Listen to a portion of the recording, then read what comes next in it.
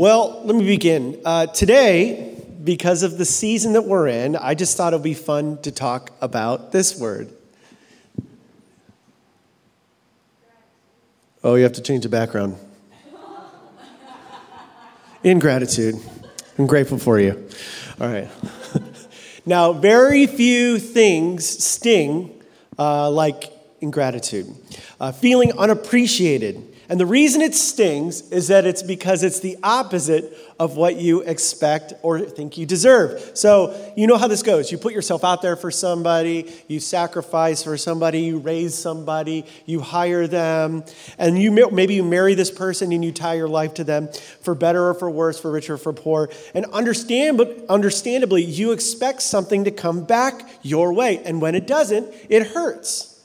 It stings.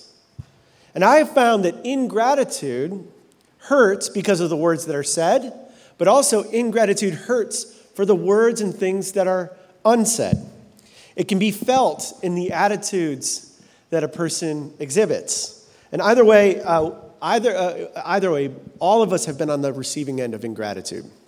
I know I have. And here's the interesting thing about ingratitude. Ingratitude, the recipient is always aware, but the initiator is rarely aware. And this is one of the mysteries of a relationship. So you're in a relationship of any kind. You have a roommate, you have a spouse, you have a friend, you have a relative, you have a marriage, you're dating someone, and everything seems to be going well, and everything's great and good and fine and dandy, and then all of a sudden they come to you and say, I just feel like you don't appreciate me. Has anyone ever expressed that to you? Let me ask you a question. Have you ever been accused of being ungrateful? No one's going to raise their hand for that. Let me ask you, okay, so one exception. You're so unique. No one's ever going to raise their hand for that. But let me ask you a different question. How many of you have ever been 13 years old? All right, okay, if you've been 13, you've been accused of being ungrateful. And here's the thing. No one ever accuses you of being, so if someone has ever accused you of being ungrateful, the response is what? You go, well, no, I'm grateful. I feel grateful. I have all these emotions of gratitude that are inside of me. And remember, I thanked you last year at Thanksgiving. Remember that? Don't you remember I was grateful to you last Thanksgiving? The problem is that we may feel grateful, but we have not expressed those feelings. And we may feel a certain way, but we haven't expressed it. And this is where it gets interesting, because this is where it becomes a relational disconnect. And this is why this is important. Gratitude and ingratitude are relationally determinative. Relationally determinative.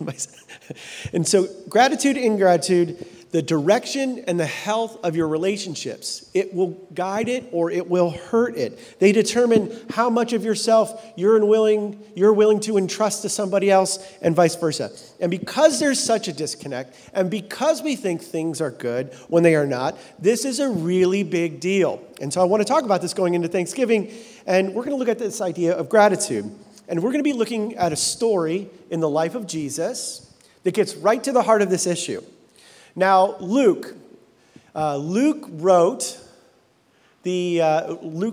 one of the books of the Bible, one of the stories about Jesus, and he used different details and information that you can't find anywhere else in the Bible. He went and searched and talked and found eyewitnesses and got these little details that you just can't find anywhere else. And so Luke sets out to tell this chronological story of the life of Jesus. And in this story, it gets right to the heart of this idea of gratitude and ingratitude. So you ready? You're going to follow along? Here we go. In Luke 17, starting in verse 11, it says, Now on his way to Jerusalem, Jesus traveled along the border between Samaria and Galilee.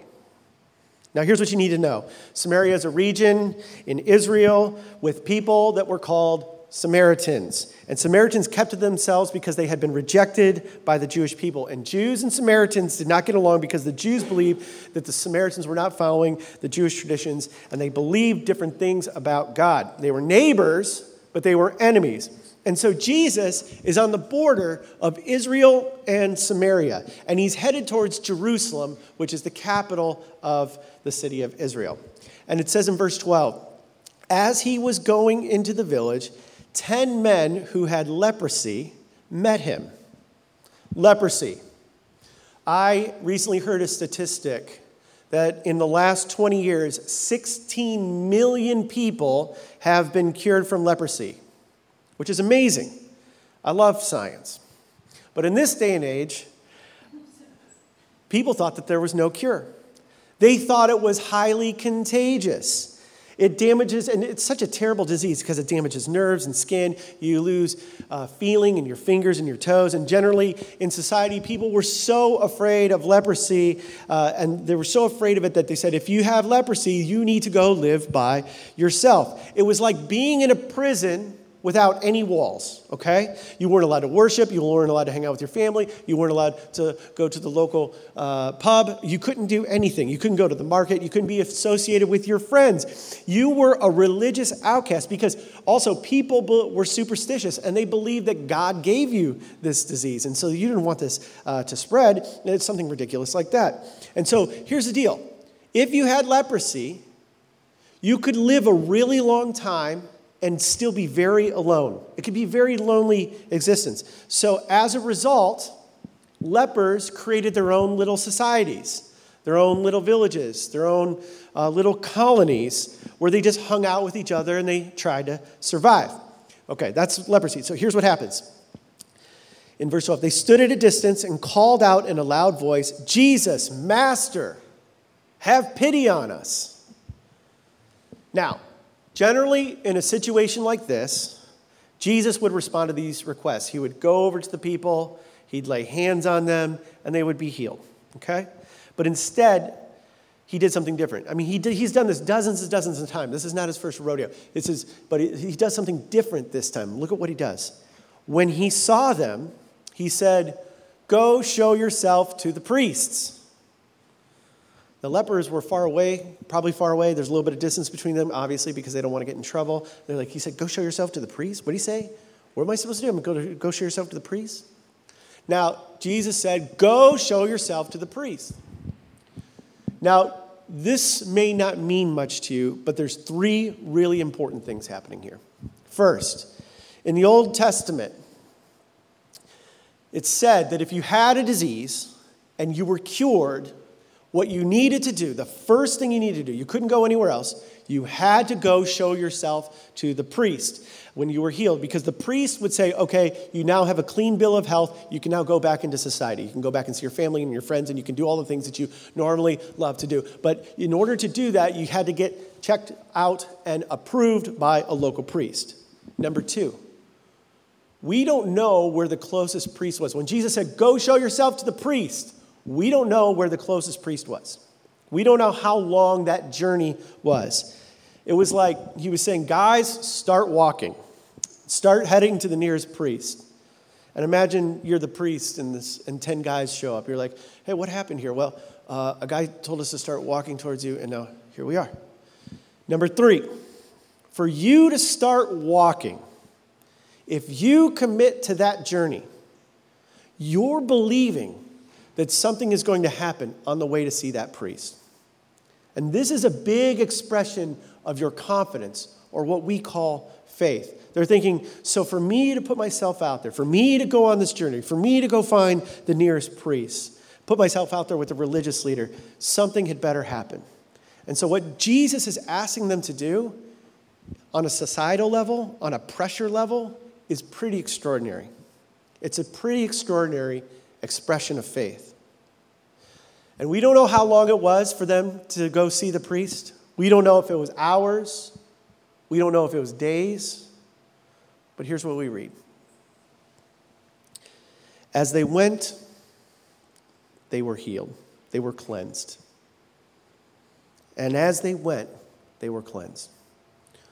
We don't know if this took an hour. We don't know if this took 6 hours. We don't know if this took a couple of days. We don't know if it was an overnight trip to see the priest. But at some point along the way, these 10 men realized that they had been healed. They were healed. And this is where the story intersects with our topic today. In verse 15, one of them, when he saw that he was healed, came back, praising God in a loud voice. So here's a picture. So everybody gets healed.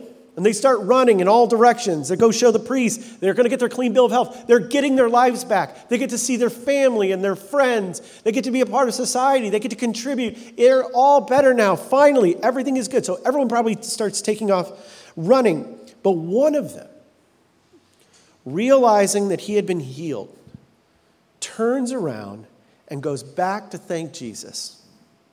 We don't know how long that walk took. We don't know if it was an hour, 6 hours, a few days.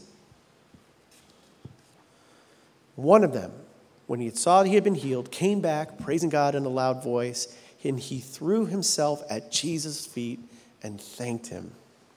And he was a Samaritan.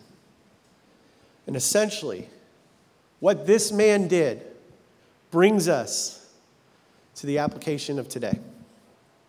This man, he went back to thank the one who had enabled him to move forward with his life. Every single one of us, no matter how talented, no matter how amazing and unique, no matter how accomplished or ambitious or successful we are, how disciplined you are, all of us can look in the rear view mirror and see people who have helped us to get to where we are today. All of us have people behind us that have helped us to do what we do and become what we have become. And this guy understood that Jesus made it possible and enabled him to move forward with his life. This is what the Samaritan did.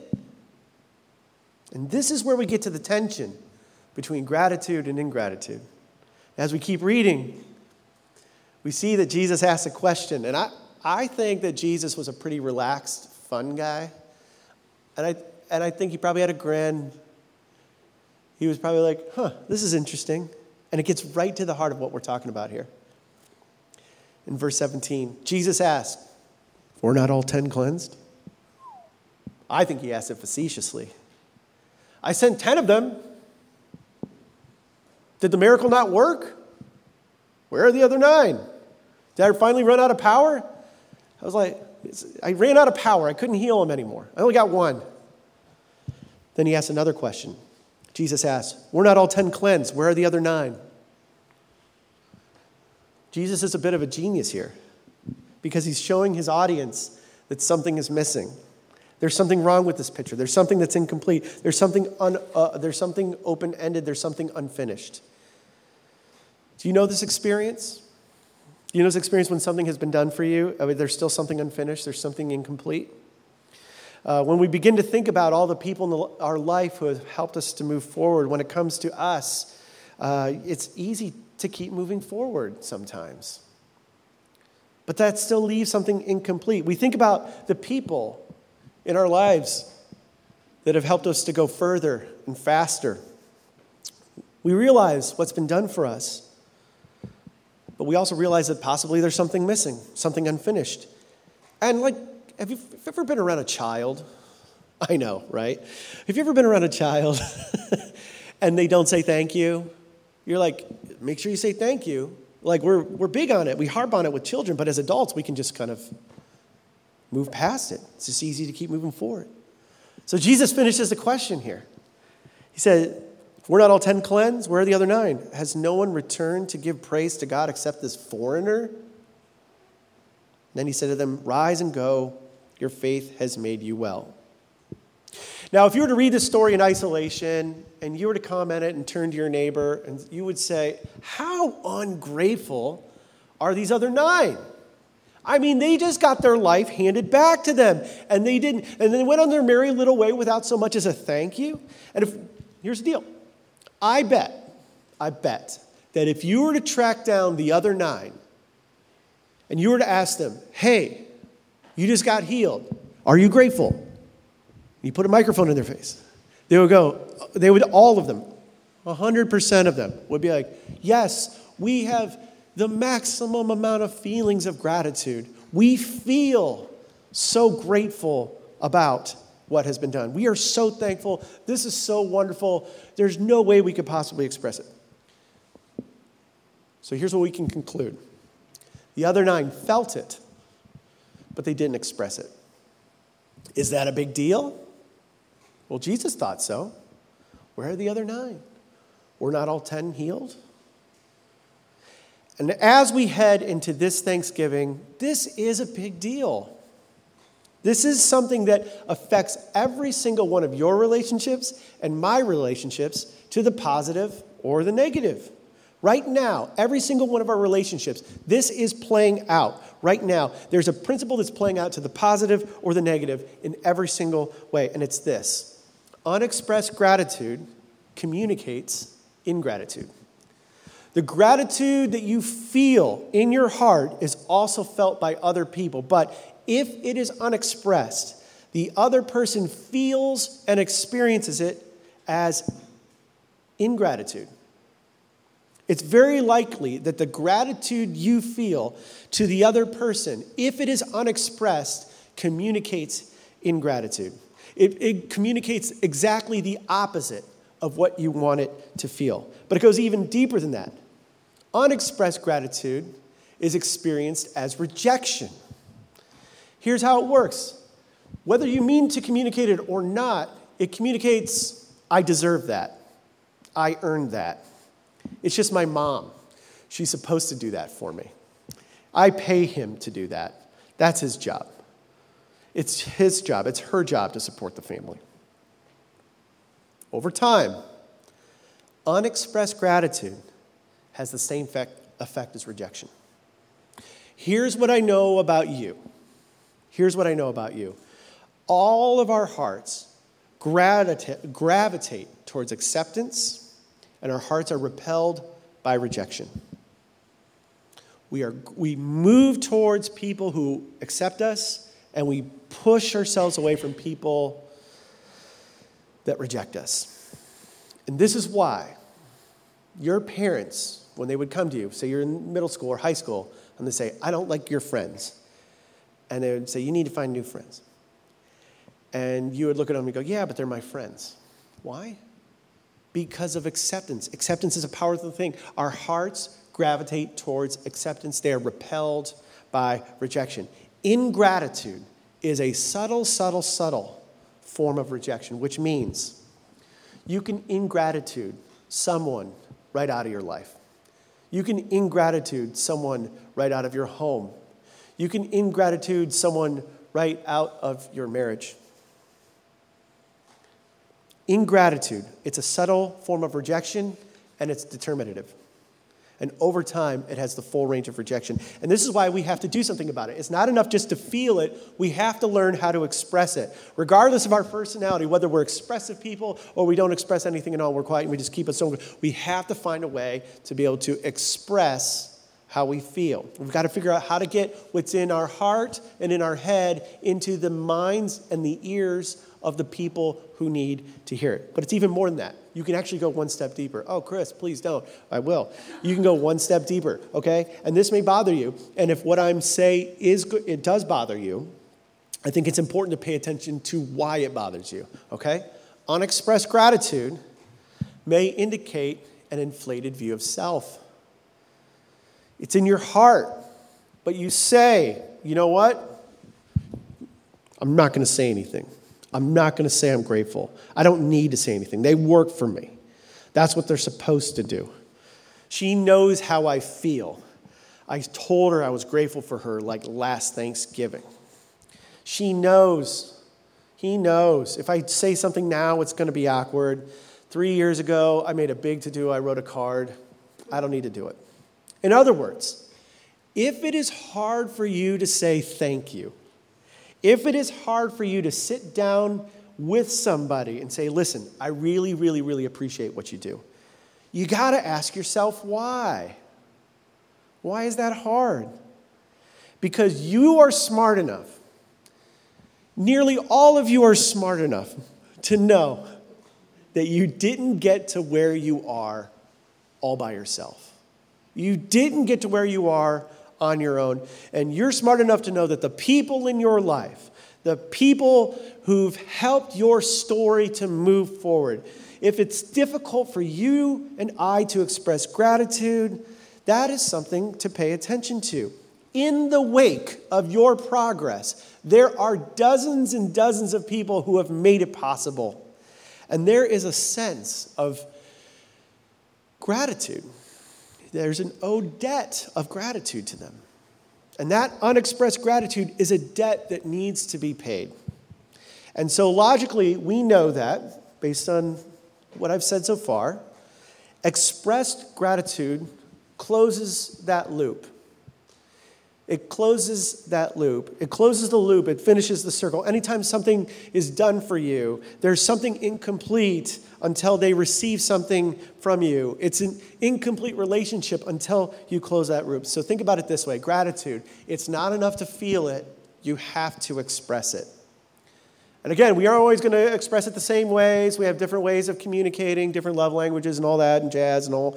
But this is really important for those of you who have any type of relationship whatsoever. Gratitude is determinative, and it is either moving, and it's either received as acceptance or rejection. So let me ask you a personal question. Have you developed the habit of expressing gratitude? Have you? Have you found a way to actually do it? Have you felt a way to deal with the pride that might keep you from saying thank you? And you've got all these feelings inside, but you just haven't communicated it. Are you in the habit of expressing gratitude? Because unexpressed gratitude communicates ingratitude. Or to ask the question that Jesus asked, are you going to be the 1 or are you going to be the 9? Are you going to be the 1 who went back and said thank you, or are you going to be one of the 9 that just kept it inside? Are you going to be the one who returns? Are you going to be willing to temporarily stop what you're doing and the progress that you're making to be able to go back and express what has been done for you? Remember, it's not enough to feel it. You have to express it. Now, I'm going to close our time. And as I do, I just want to say this. The problem is that some of you are sitting next to someone and you're going to say, you could say, man, I'm so glad Chris talked about this today. And here's what you're thinking. If I was in your shoes, I would say, he's so right. I probably do need to say thank you to the person who's sitting right next to me. But if I do it like right now, they're totally going to know that the only reason I'm doing it is because I listened to this sermon. So I'm going to wait a couple of weeks. Let me just say, that is pride. That's pride. And I get it. None of us wants some guy to tell you what to do with your life. I'm just a guy in this nice outfit that my wife picked out for me this morning. No, but let me tell you something. Here's the flip side of how this works, okay? The person you need to express gratitude to especially, if they are here right now, if you don't do it in a couple weeks, it's going to sting even more, right? Because they know you heard it, and they're going to feel even more unappreciated. So here's what I'm recommending. I recommend that you do it. I recommend that you do it now, not like right this second, because I'm still talking, but I recommend that you do it now. And you can even reference me when you go to do it, right? And you can even say, Chris was talking about being grateful, and I just want to, just do it. Just do it. Just express it. They will appreciate it because it's how you feel, okay? They know you. They know the last time you expressed gratitude. And then no one's going to think that all of a sudden you came up with this brilliant idea 7 days from now. So I have a few questions that you can use. If you're taking notes, or just by the looks of it, most of you are taking mental notes. So just take a mental note here. Like beyond the people in this room, there is a list of people who have helped you to get to where you are today. And first and foremost, we thank Jesus for what he's done. But here's some questions to think about. Who in your life do you take for granted? Who has facilitated the forward motion of your life? Who do you owe a debt of gratitude to? Who are you grateful for in your heart but haven't been able to express it with your words? Who needs to see it in your behavior? Who has facilitated your progress? Like when you tell the story of your success or your progress, who gets mentioned in that? And as those people are popping to your mind, like, here's what I want you to do. I'm going to assign homework. And you don't have to do it because I'm not really like your boss. But here's some good homework for you. What I would do, that mental list you just made, I would find a way to express your gratitude to them this week. Either maybe commit. I'm going to write 3 notes. Not 3 emails, not 3 texts, 3 notes. Or you could send a text. But what you want to do is whatever's in here, you want to get that out. And the more detail that you put in these letters, these notes, the more detail you put into expressing how you feel, the more specific you are, the specific instances that person will remember, the better. Because it reveals what you know to be true. And it gets to them what they need to hear. And it's not just for you, it is actually for them. And when we do this, when we all do this, we are determining in that moment to have healthier relationships. Relationships that move towards the positive instead of the negative. And it leads to healthier marriages, healthier relationships, healthier work time people, you know. Let me rephrase that. Healthier work life. Oh my God, I don't know. You'll do better at your job. You have to close the loop. Do you want to be the one or do you want to be one of the 9? Unexpressed gratitude needs to get out of your heart into the hearts and minds of everyone around you. Why don't we all stand?